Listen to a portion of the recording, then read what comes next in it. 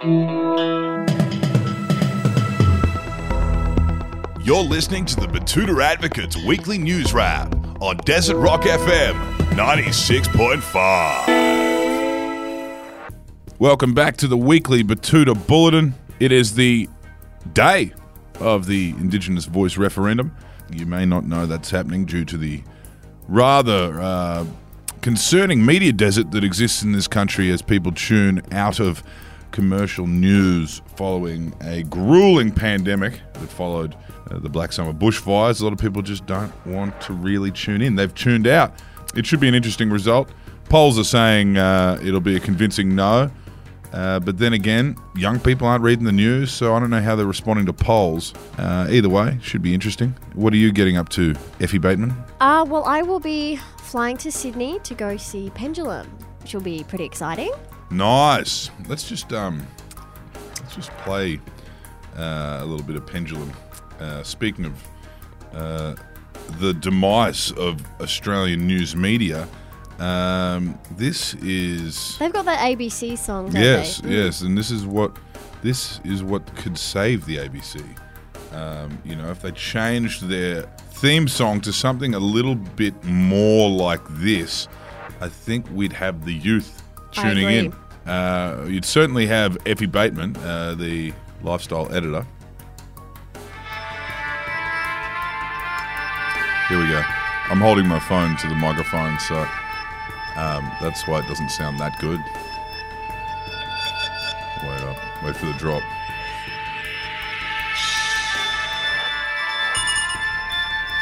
So this will be you. Yeah. Front of stage. Mm-hmm.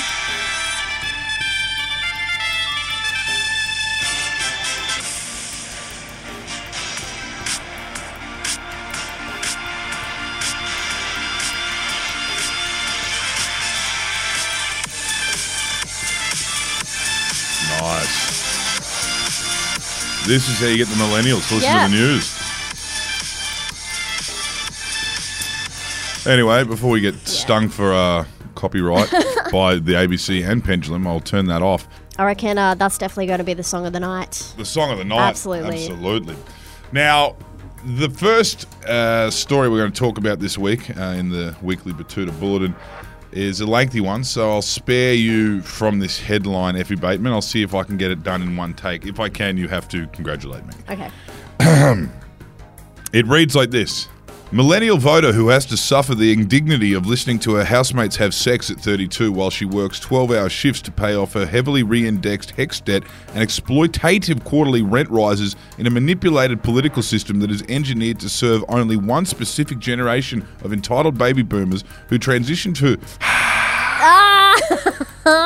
Damn it. No, damn it. Who transitioned from anti-war hippies to conservative wealth hoarders after they bought multiple houses with single incomes on top of also being able to afford overseas holidays, Australian-made cars and the luxury of starting their own families while repeatedly voting out any government that tried to tax them fairly or take even the slightest action against climate change, is surprisingly not that worried about an Indigenous advisory body that may benefit the lives of people who have suffered the most from this regime. The Liberal Party Don't Know, Vote No campaign, which is aimed at confusing and frustrating older voters who haven't been able to educate themselves on the upcoming referendum through Talkback Radio or Sky News, does not appear to be working on young people. One of these younger voters, Bella Houseplant, is going to vote yes to an Indigenous voice for no reason other than the fact that it's an opportunity for her to reclaim power from the conservative political class that have robbed her from any form of social or financial mobility. Why shouldn't I vote yes? She asks. It's not like an Indigenous advisory body is going to cost me as much as Scott Morrison's decision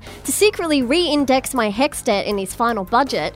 Personally, I don't think changing the Constitution to include the existence and experiences of Indigenous people would change anything for me. I'm still paying my landlord's entire mortgage repayments just to secure a bed in a 5-person share house within a 45-minute commute of my work. Interesting. Will this be the secret millennial vote that has not been accounted in the polls? Time will tell. Up next, entertainment news. And a new Netflix doco tells the story of a 48-year-old Englishman unable to convey emotion with his face. Nearly 1 billion viewers have tuned in to watch a new Netflix documentary that tells the story of an attractive Cockney lad from London's East End who is good at what the English call football. and then went on to marry an equally, if not more attractive woman who was good at singing. Yes, the number one Netflix documentary sheds light on the lives of these mega famous British sporting and cultural figures, providing insights into their careers and relationship. However, the most emphasis is definitely placed on the man, whose hobbies include beekeeping, collecting Legos, and shopping for luxury items like designer watches. The 48-year-old sports star, who has a surprisingly captivating way with words, has somehow managed to keep viewers glued to their screens for hours without once conveying any form of human emotion with his face. It is not known if the restrictive facial movement is a result of sporting injuries or just old-fashioned Cockney stoicism, but it is fascinating to watch a man tell the glorious story of winning a domestic treble and then tell the tragic story of being the most hated man in Britain, all while his eyes and lips stay in the exact same squinty Josh Hartnett-style pose that was so popular in his youth. Think I'll watch that tomorrow when I'm hungover. Do it. Next up, a Melbourne man in Sydney gets lost again because life is difficult when it's not presented to you in a perfectly symmetrical grid system. Yes, in an ironic twist of fate, a self-described cultured man from Melbourne that considers himself a bit above the rest has found himself hopelessly lost on a trip to the harbour city. Like many Melbourners, Isaac Foley, 28, is accustomed to the artificial man-made planned grid system of Melbourne streets. In fact, he takes pride in it for some reason. I've been to Europe dozens of times. I'm good at navigating new cities, I swear. The streets here, they're just too confusing. Why all the turns? Why so many hills? Once at Central Station, things went from bad to worse for Isaac. Leaving the busy train station, Isaac found that his brain simply could not connect the dots when the roads had a bend on them. Paralysed from what he can only describe as utter confusion, Isaac had no other choice but to text his friend that he was lost, in a huge blow to his world traveller and urban explorer image. While Isaac views himself as an eccentric person and a lover of all things alternative, he does admit that Melbourne's grid system is a model of order and symmetry that he can respect. Some cities just aren't created equally. And while it might not be as romantic, a planned city is much easier than an organic city guided by First Nations bush tracks and early settler horse paths. And lastly, to Health Now, local midwife has baby advice that contradicts everything the other midwife said on a previous shift. A postnatal patient at Royal Batuta Base Hospital has told this masthead that she's received a lot of advice about dealing with her day-old baby from a number of helpful staff. Each midwife that Carmen Frost has spoken to in the past few days has taken time to share their experiences and opinions with her, which is something that the first-time mum is very appreciative of. Carmen says that she's noticed that a lot of opinions and pieces of advice, however, do seem to contradict themselves. The midwife overnight last night said you shouldn't feed your baby when he sat upright because it might make him swallow more air.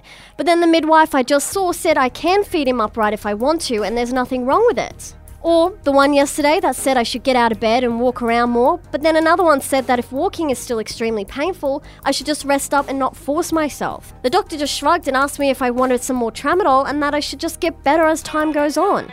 I don't know what I'm supposed to do. Just take it all in and see what works for me? And that's it from Batuta's Weekly Bulletin this week. Go out and vote and enjoy your weekend. See you later.